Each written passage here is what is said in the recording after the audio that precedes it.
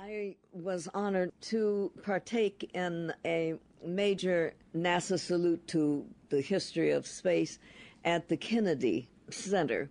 Kennedy Center in Washington. In Washington, D.C. And they asked me to sing the Star Trek theme. Oh, my God. Yes. And then later they said, we'd like one more thing that you do, which you do the captain's log.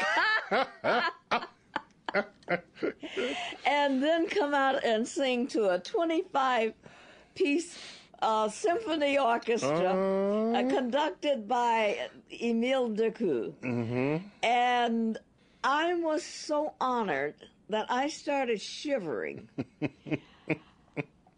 And then they came and said, oh, we'd like to add one more thing. I said, oh, what?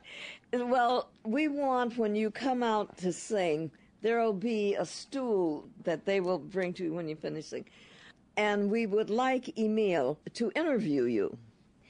So they didn't announce me. I was in the brochure, but they didn't announce me, and they had me to begin Space, the Final Frontier. Off stage, on mic, right? And then I walked out. The light picked me up with a Marine on the arm of a Marine escorting me out. And when I hit that light, it was a boldly go.